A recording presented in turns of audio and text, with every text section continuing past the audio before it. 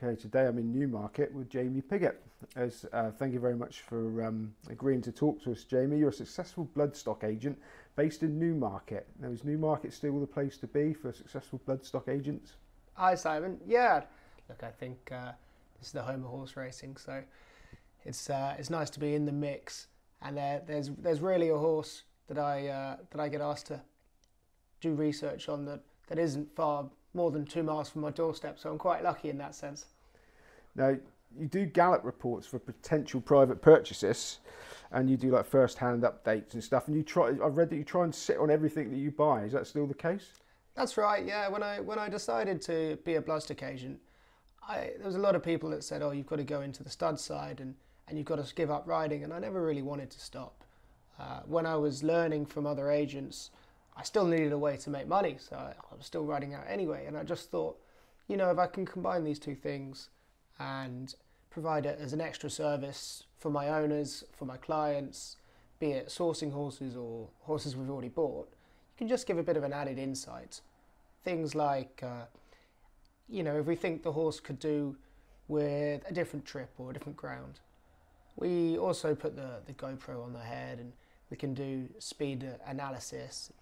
We try not to get too in depth with it, but if it's just something extra we can provide to the owners, because at the end of the day they do a lot for us. We're only here because of their generosity and their their investment in the sport, and they deserve as much back as possible, really. Is that something quite unique that you offer there? There wouldn't be many agents that would ride. Look, everyone has a different way of doing things, but the way I do it is try and have as close a bond with the horse as possible, and if that can afford me something extra, then all the more for it, Right, we better get this out there. First of all, you got one of the most famous and respected surnames in racing. Lester's your dad. That's right, yeah. So, were you aware as a kid that you had a famous father? Yeah, I mean, when I was young, we didn't really overlap with his racing career, and when I was born, maybe by a year or so. But even from a very young age, we're always aware.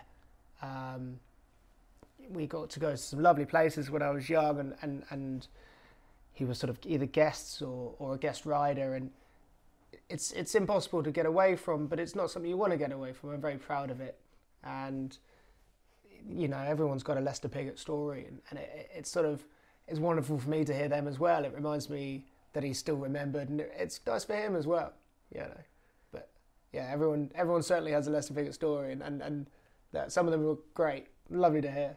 So with the surname Piggott, was it always assumed that you were going to be a jockey? I think so. Even from a young age, everyone said, "Do you ride? And how are you getting on? And do you enjoy it?" I was probably afforded the opportunity to race ride maybe quicker than other people would have done. However, it's 6 of one, half does the other, because without meaning to, there's always going to be a lot of pressure on you. Yeah. But I didn't think it was a bad thing. I was really in the same boat as every other apprentice. Nobody really knows what they're doing when they start out, and you're just doing your best. And luckily, the boys in the jocks room over in Ireland were terrific and very helpful. So, I wasn't really any different to anyone else having their first few rides. We were just doing our best. And were you sort of plonked on a horse when you were still in nappies? Oh yeah. And never really taught to do anything other than race ride. As soon as you were in a saddle, it was short stirrups and stand up and ride properly. So whether that was the right thing or the wrong thing to do, that was from day dot. This is how you ride. And did you do this day and age of YouTube and stuff? Did you do your own research, watching some of your dad's famous rides, or did you ever talk about it to you? He will talk about it. He wouldn't be the sort of person to bring it up himself. But if you ask him, he'd tell you as much as he can about it, and watching rides like, I think probably biased myself, but watching Royal Academy win the Breeders' Cup is I think the greatest ride I've ever seen. And the greatest commentary ever. It's not bad, is it? That's the greatest commentary ever. We'll talk about. We're coming to talk about you, but of course we had to talk about your dad because it's everybody remembers Leicester, loves Leicester. But you mentioned Ireland. Now you were an apprentice with Tommy Stack, and you worked at Ballydoyle. So why were you in Ireland and not here in Newmarket? It's interesting. I suppose when I finished school, I went and did my A levels, and probably whilst I was doing my A levels, when I got my first interest in bloodstock, I was doing a lot of work at Tattersalls. I realised I could make more money there than I could going to school, so I thought this would be a great idea. I'll spend as much time at Tats as I can. And once I finished school, I got a job at Coolmore with the yearlings, doing yearling prep, which was a great opportunity from Mr. Shanahan. I was very pleased with it. Straight out of school, I thought this is wonderful. After a few months there, between him and I and Aidan as well, we said, look, maybe you should go across and sit on a few over at Ballydoyle. And I mean, geez, to sit on such incredibly well-bred horses, day after day, and ride the same gallops as my father rode such wonderful horses on, it's an opportunity you can't turn down. And that's how I ended up on the riding side of things.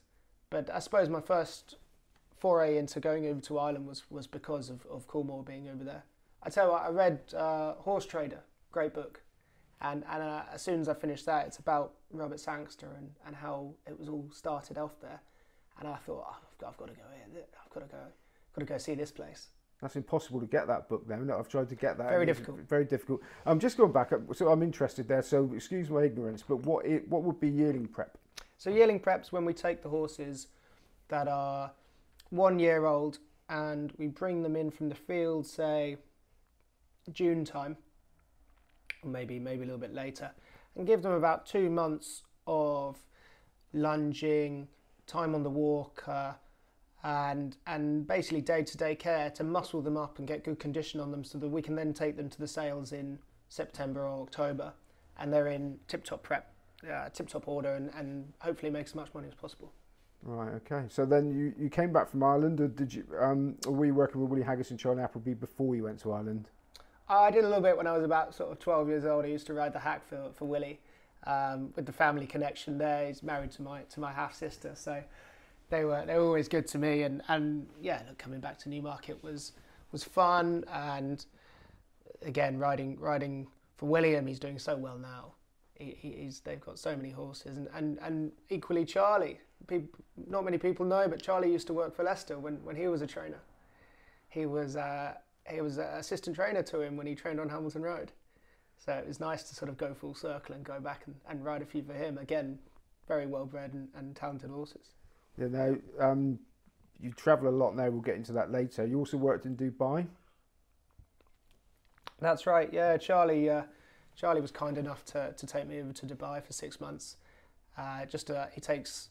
At that time, it was about 30 horses and about 6 people. We would go over there, and there was a private track in the desert. And Saeed would do the same. I mean, it was for a young lad an incredible opportunity to go out to Dubai, and I think Leicester was proud of me for travelling and making the most of being a work rider and sort of spreading my rings. And actually, it wasn't long after I got back that I said to Charlie, I said, look, I need to keep going. So I then ended up going to Australia for Gay Waterhouse only a couple of months later, which again, the job is a hard job, long hours, you've got to love it, but you're afforded this opportunity to travel and not many jobs in the world where you can just sort of hop across the world at a week's notice and have a job off the bat.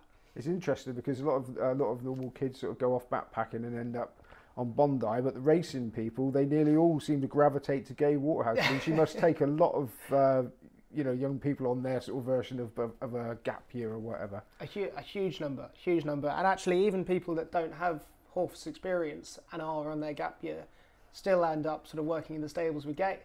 So she's great for people like that. It's almost a rite of passage. You go to Australia and you work for Gay for a bit. And you work for a few other Aussie trainers as well? I did, yeah. I worked for Archie Alexander because he was a head man. He was running a yard at Ballydoyle when I was there, and he's now got a lot of horses down in Oz. For McAvoy in Adelaide, and for who else? Oh, around a few places. I was quite lucky and actually developed a love of the Aussie sales whilst I was down there through Johnny McKeever. It's such a vibrant market down there, and so I just went once and fell in love with it. So it's very easy to. It's on the Gold Coast, and not a bad spot really. Yeah. Now, you did ride in some races. When we first met, we met at the Derby Awards, and you were telling me about your first ride. That's right. So can you not keep it just me and you? Can you tell everybody about your first ride over in Ireland? Yeah, no. Obviously, I was, absolutely panicking like anyone is for their first ride. A lot of. Was it 2013? I suppose it would have been now. Yeah. It was at Killarney Racecourse. There was plenty of publicity going on around it, but I mean, really, I was no different to any other kid having their first ride, and in sort of true Irish form, all the sort of I was riding for Tommy Stack, and he said, just like anyone else, just get round. I think maybe the punters thought otherwise. They thought maybe they were trying to start me off with a winner, and I think the horse went from about 12-1 at the start of the day into favourite, which none of us could quite believe. In fact, we didn't even know until I pulled up that we were favourite. Well, it didn't pile on the pressure before you got in the stalls, and they didn't say you're going to win this or. No. And speaking of the stalls, Guy, it was a bit funny. They put a blindfold on the horse, and I'd never been through the stalls with the blindfold on before. So my only instructions was when you get put in the stalls, pull the blindfold off. I thought, wow, this is straightforward enough, isn't it? So they put me in the stalls about 6th of 14. As soon as they closed the back door, I just whipped the blindfold off. And everyone was screaming and shouting, going, "What are you doing? What are you doing?" I said, "Well, I got told to take the blindfold off before we jump out." Anyway, luckily the horse was good as gold. He was a lovely ride. I forget the name. God, I can't remember. Pivotal now. Rock. That's right, Pivotal Rock. He was a lovely horse. So your riding career amounted to, was it 5 in the end? So you decided it wasn't really for you? Just a handful. I was actually towards the end. I was struggling with the weight a bit, and I just thought. Yeah, I was sort of turning up to races and being almost lightheaded with trying to sweat and keep my weight down. I just thought, look, this isn't really a viable future for me. I enjoy the riding and I'll keep on riding, but I'll find a different foray into it. And like I said, I was lucky to find the Bloodstock ride. Yeah, the coffee and cigars diet for 40 years wasn't going to be for you. No, admirable though, jeez. So by the sound of it, you were doing a fair bit of networking all around the world, even if you didn't realise it, with all the stuff you did as a fairly young man. That's right. Yeah, like you say, without meaning to, I suppose I've probably got a bit of nomad in me in the way that I don't like staying in one place for too long, and so I accidentally had contacts. From South Africa, Australia, New Zealand, Dubai, America, all around Europe, and just from going and sitting on horses and talking to people, and actually, like you say, it's come in such use as an agent. There's rarely a horse that you can't find out about by ringing a few people, even other work riders or whatnot. It's an incredible network, and I think the racing world is good like that. There's rarely someone that doesn't want to come and have a chat at the races, at the sales, or whatnot. So it's the racing world is very useful for that. Okay, Jamie, you told us that you got an interest in bloodstock when you were sort of at Coolmore and places, and you sort of loved the sales already. So you've decided that riding is not for you, and you've gone straight back into the bloodstock industry. So can you tell us a little bit about how that progressed and who gave you your start and that sort of thing? Sure. I mean, look, it's a difficult game to get into as a young man starting out if you haven't got a direct link into it. And so I'd taken a bit of a slap on Randwick in Sydney. I came off one and broke a couple bones, and I just thought, look, whilst I'm stuck in the office, I'll send out a load of emails, a load of CVs to as many Bloodstock agents as I knew, and just said, look, I'll work for you for free. I can ride out in the mornings, and that'll be grand, and that'll keep the money ticking over. But I just want to learn.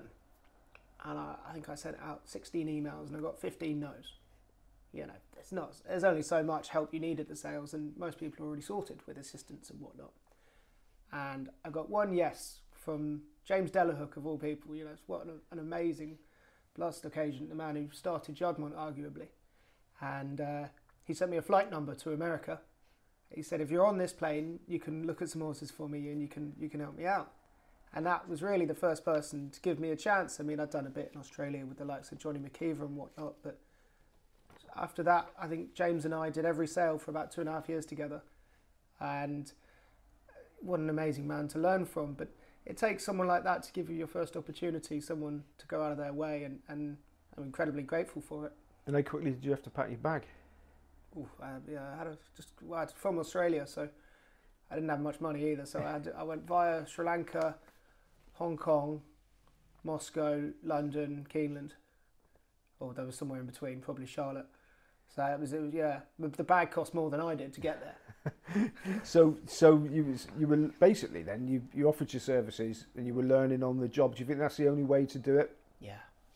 I mean, looking at thousands upon thousands of horses every year is the only way you start to understand the way around it. That you can do other things like sitting in the ring and trying to estimate prices and whatnot, but really being out there and just looking at horses is the only way. Asking questions, ask as many questions as possible, and having someone that like James who's kind enough to spend their time and whilst they're doing their job, explain a few things to you, because it's all well and good following someone around, but if they don't answer your questions or tell you what they're looking for, you don't learn. But to learn from someone like that was wonderful, and like I said, I was eternally grateful to him. He looks at a horse in a very specific manner, and if you look at all the Jobmont horses, they all look like that because he brought all their parents. So what was it originally that attracted you to the blood? Was it the fascination of pedigrees? Was it the excitement of going to the auctions? Was it just the not knowing how things are going to turn out? What was it that, because you're obviously passionate about it, what was it that got you? Sure, I mean, there's something special about a sales day at Tattersall's. As you can see, we're here in my house and we're about 100 metres away from the sales ring. It's the place is electric, so I really enjoy that. Leicester had a bit of breeding, so a few mares that he was breeding from, and so I'd had a little bit of insight into it from that. But my real insight would have come when I started working for Ted Vout and just thought, this is a way I can be involved in the industry, and I can still do a bit of riding, but without being a jockey. And I can sort of, it's interesting for Leicester as well in the same way. He really enjoys watching the sales. He watches everything from his home and looks through all the lists. It's, you can ask for his advice as well, which is wonderful. Do you get the odd phone call giving you, sort of pointing you in the right direction? What the hell were you doing there? What were you bidding on that for? So what was the most valuable piece of advice that you were ever given when you were gleaning all this information and learning your trade? It was the first day I ever looked at horses for James Delahook in America. Probably the 15th horse we looked at. I'll never forget it. Big rangy filly got bought out, book one Keeneland, and James said to me, "Right, Jamie, what's wrong with this horse?" And I said, "Well, could have a little bit more depth here, maybe slightly straight through its hocks." And he said, "No, there is nothing wrong with this horse." He said, "Stop looking for what you don't like and look for what you do like." And I've never forgotten that. If you look at 100 and it could be raining and you be in a bit of a bad mood, and you just got to remind yourself, stop looking for stop looking for problems and start looking for what you like in a horse. Okay, so when did you start looking for yourself? When did you actually go out on your own as Jamie Piggott Bloodstock? So about 3 years ago, I set up the company. I started it up as pin hooking, which we'll talk about in a bit. And I got an introduction through James to Nigel Tinkler, he said to me, "Look, go and have a look at a few at the horses in training for me." And actually, interestingly, I only had one client in the world. I was only just starting out, and he's just taken all his horses away from Nigel. I didn't ask why or anything, but I thought, this isn't great. I've only got one client, and this is a bit sort of walking on the edge. Anyway, we went and I did a list for Nigel, and we bought 2 horses off there, a couple of 2-year-old colts that we then gelded. They were one from Joseph, one from Kevin Ryan. And a couple of days later, Nigel rang me up and he said, "Any chance you can sell the one from Kevin's to your client?" And I was like, bloody hell, he's just taken all his horses away. It's just a good idea. And he went for it, and then ended up putting all his horses back with Nigel. And actually, we worked together again. That was 3 years ago, and we've done every sale since. So we get on really well, and look, I think he appreciates the help that I afford him, and I appreciate that. Probably that first year I was learning from him as much as I was helping him. But he's a good man, and we get on really well. You've got off to a flyer, because if my information is right, you were the leading buyer of Breeze Up horses in the Southern Hemisphere for 2019. That's right, yeah. We got some nice investment, and whilst I was down there, so I set up another company down there. Through that investment, we were buying 2-year-olds and yearlings. We spent a fair few quid, and their sort of main aim was to go into training in Australia with the hopes of them getting to Hong Kong as an export. And so they've gone quite well. I think 2 or 3 of them have made it up to Hong Kong. I think most of them have won races. They've done well. And again, I got the chance to... And I like buying Breeze Up horses, because they're a little bit older, but I got the chance to then go and ride them all in Australia and sit on them one after the other.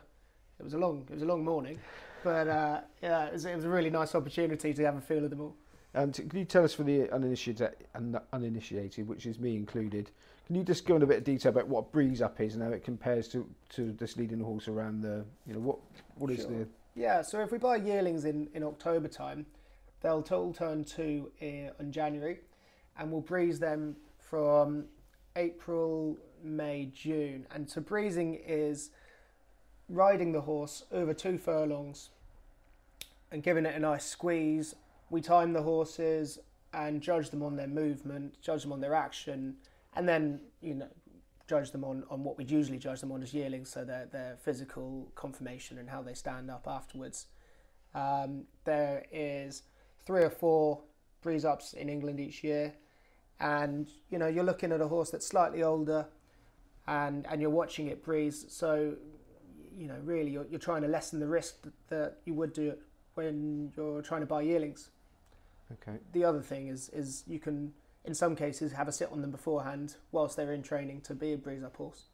So I think it suits my MO, because I'm looking for a racehorse and I can sit on a racehorse, and rather than buying as the major volume of horses as yearlings. It's something that has always stood out to me as a good opportunity.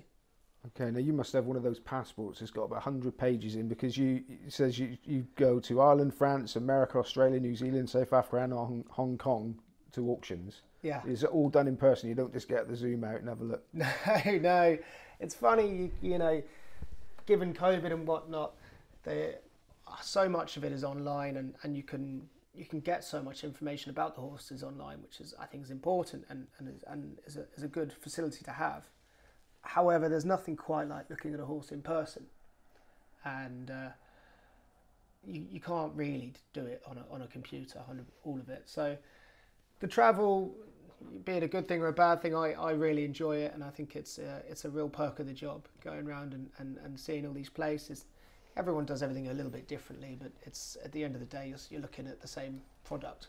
Do you get attached to any of those that you sell, or not attached, but do you sort of think, oh, that so and so's running in Hong Kong, I'll stick a telly on and see how it does, or does it, once the deal's done, you move on? 100%, especially the ones you've sat on and ridden, 100%.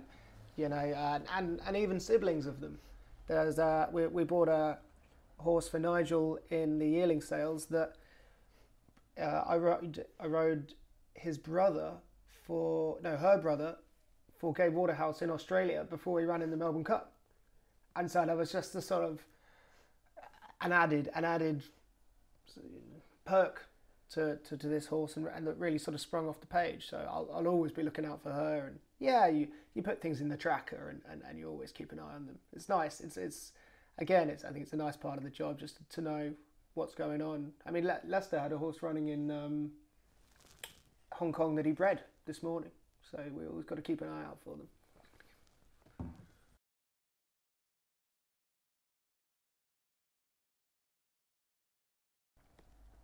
Right, Jamie. Now you've talked about, you've got the added thing that you sit on the horses and you get to know the horses, which is a sort of a bit of a unique thing that you offer. You've got a good eye for a horse. You've learnt from the best about what to look for. But these days, as with a lot of things, tell us about biomechanical analysis of thoroughbreds. Is that something that you offer?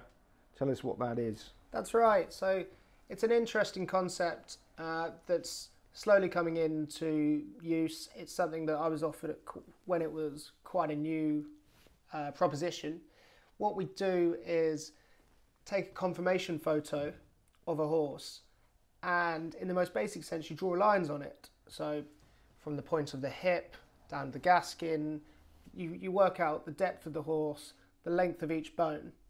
And then the way the computer program was set up was to do this on lots and lots and lots of confirmation pictures, and then see how the horses run, and to see if there was any alignment in those results. So that then once you've got a big enough sample group and some good correlations, we could then move on and apply it to horses at a young age and try and just get a bit of an edge, you know.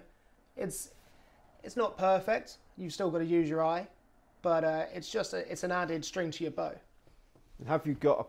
Is there a perfect confirmation that you're looking for? Is there one? There is, yeah. There's only 1 or 2 A stars that have ever pinged up, and we've analysed quite a lot of horses. I use a lad in South Africa. It's called BioCal analysis, and so he does a really good job, and actually rings me up and says, "Look, this one's a bit special every now and then." So yeah, we certainly keep an eye out for them if we can afford them. Is it like commercially available? Is it just to you? Yeah. There'd be punters picking their ears up at this, because that sounds like a sort of another tool for backing horses as well. Wouldn't be out the question at all. And like I say, given the fact that there's so much information on the sales websites, you could take a confirmation picture of most horses quite easily. Yeah, and then the more data you get over the years, the more better it becomes. Yeah, exactly. better it becomes. Yeah. So the work of a bloodstock agent, how much of it is done prior to the sales? You have to do a fair bit of we call it catalogue prep. So we basically go through the catalogue and add in all the information that isn't already in there, such as the ratings of the dam, the ratings of the siblings, the distances they got, so that if you're then looking at something and you're thinking, yeah, okay, the sire was a sprinter, but this looks like a stayer, and then you see that all the brothers and sisters were stayers and the dam, you go, well, actually, that's fine. That makes sense. We can kick on with this. It also gives an idea of the class of the horse, again, if the brothers and sisters are a bit moderate. But especially with pinhooking horses, we have to look as far into the pedigree as possible. Everyone's looking for something that everyone else hasn't spotted. Yeah. And so, yeah, you have to do a fair bit of work before the sales, because during a sales day, you simply don't have time to be going through trawling through pedigrees when you better to have it all done beforehand. Okay, so do you have clients that say, right, Jamie, is 10 million quid, go and buy me some horses, or do you take a punt and buy them hoping you can sell them on, or is it a mixture of both? Or? Definitely a mixture. So with established trainers and whatnot, we might buy horses, we call it buying them on spec, where we don't have an owner for them, but we'll wait for someone to come along and say, look, actually that horse will suit me fine and I'll take that, or I'll take a share of it. And then obviously there's the other way, where someone will approach you and say, I'd like you to source me a horse, be it a horse in training for export, or be it a yearling or a breeze up horse. And they'll say, look, this is what we're looking for, this is the budget, see how you get on. How often do you go through the catalogues, everything looks right, the background adds up, the breeding, everything, you go to the sales, you see the horse and you immediately go, nah. Yeah, horribly often. Yeah, it's very, it can be very depressing. You go, no, this will fit the bill, this will be right. But luckily, there's usually enough horses there that there'll always be 1 or 2 that fit the bill on both fronts. I was told by a character, a jumps trainer, a trainer, that spotting a good horse is a bit like spotting a pretty girl. You know immediately. You see her and you think, that's a good one. Is that how it works? Do you need a special trained eye, or for somebody like you, is that natural as seeing a pretty girl walking down the street? I suppose when I first started out, I wouldn't have spotted it because again, like Delahook said, you're sort of looking for problems. However, I'd call it presence. If you look at 100 horses and you're getting a bit tired and go, oh, you know, I haven't seen many that's really sprung out at me, and then one comes out the box, you know, within 10 seconds that if it's a bit special, and you can instantly forgive any of its faults. If one's got presence, you know very, very quickly that it's a bit special. And then you're just going to fingers crossed you can afford it. Okay, now, I shouldn't really say this, but, you know, like women, can looks alone put you away on occasion? Oh, yeah, unfortunately.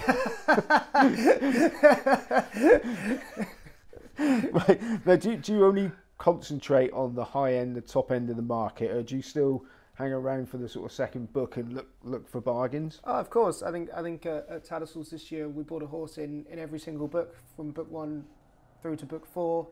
Went out to the October sales in France, which are the sort of secondary sales, and spent a lot of money there. So you never know where you're going to find a horse that'll fit the bill. It's important to, once you have an order, to keep your mind open as to what you can fill it with. But if you're not at the sale, then there's always something that can slip through the net. And you mentioned that people have a type. Uh-huh. So do you have a type? What do you look for? What's your, you know, do you have like a little way of looking at something first and then?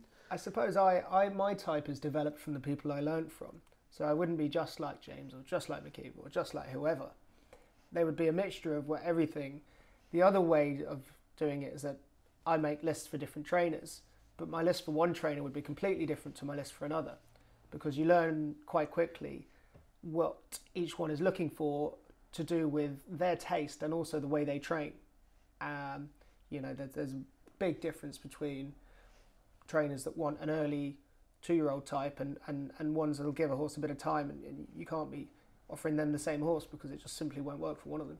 And these days, if you spotted something that didn't match up with your biomechanical analysis, Uh-huh. would that definitely be a line for it now, regardless of what you thought when you saw it, your gut instinct?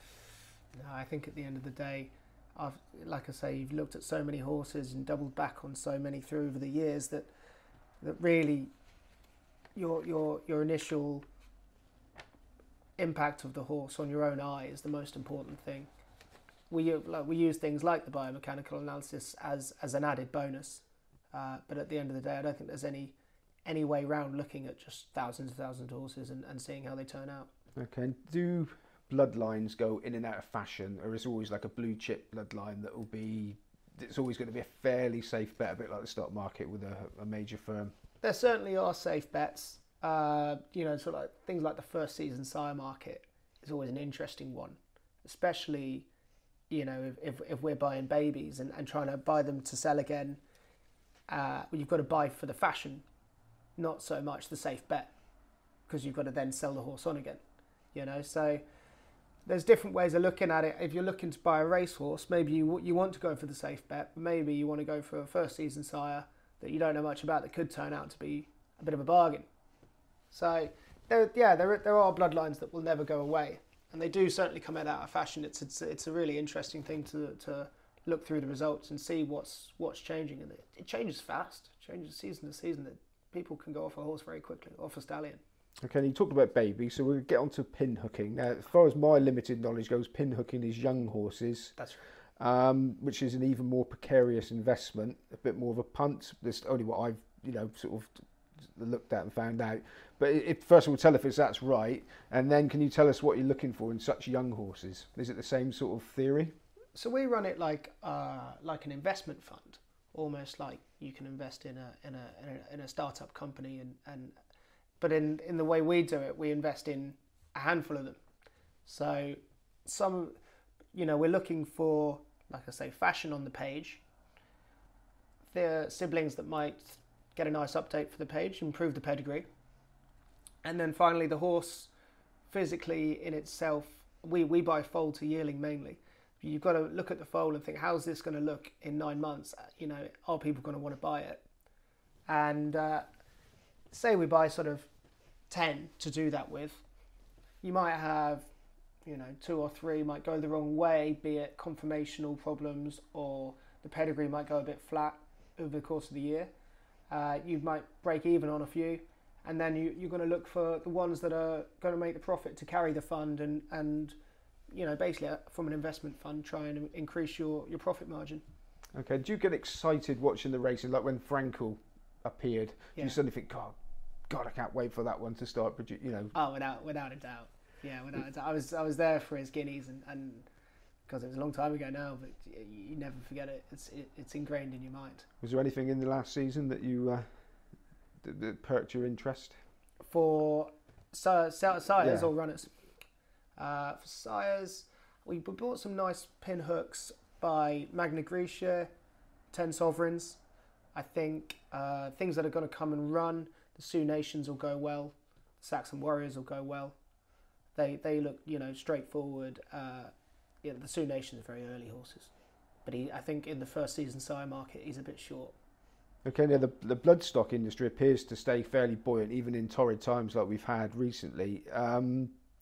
Do you have any plans to get involved with breeding yourself, or do you already? I don't do too much on the breeding side, but I'd certainly, it's something you keep an eye and keep an interest in. Like I say, you've got to know what you're looking at with the sires. But the people that look into the pedigrees and do matings for matching mares to their stallions, it's a really interesting job, and it's something that I'd say again you never stop learning. It must be gripping. It's something that I've only sort of dipped my toe into, sourcing nominations for mares, but no, something you pick it up anyway whilst doing everything else. Yeah, and so finally, you're flying at the moment. You're a relatively young man. Thank you. What plans have you got for the next? What are your immediate sort of goals? Well, we'll keep like any sort of self-employed person, we're all trying to keep our head above water, aren't we? But no, look, the exporting to Hong Kong, to America, to Australia is going well. As you build a client base, people trust you more with decent chunks of money to find a racehorse, and the European bloodstock is of such high quality that they can find value by shopping here, even with 2 and 3 year olds that have got form. The other thing is more people are coming to look for yearlings, and I've started up doing a few syndicates as well, which I think it's a really exciting thing to do. It's worked so well in Australia, and the syndicate market, I think it's the way forward. You mean syndicates as in racehorses? That's right, yeah. So where can people find out about that? Or is it a closed shop for people that you know? No. There's always a few shares here and there in things that we've picked up at the yearling sales. So we've got a really exciting new bay up with Nigel at the moment, with only a little bit left in it, but there is a little bit left. But Leicester's got some of, and some really fun people. So I think that's the most important thing, is as an owner you've got to enjoy yourself, haven't you? And if you get to do it with your pals and not spend too much cash on it, then all the better, isn't it? It gets many people involved. Absolutely. So what we do, we'll put the website on the thank you. On the information. Anyway, Jamie Piggott, it's been a pleasure. Thank you very much. Thank you. New Betting People interviews are published every week at Star Sports. Exclusive interviews with the key people from the world of sports betting. Check out our full library of interviews at starsportsbet.co.uk. BeGambleAware.org. Over 18 only.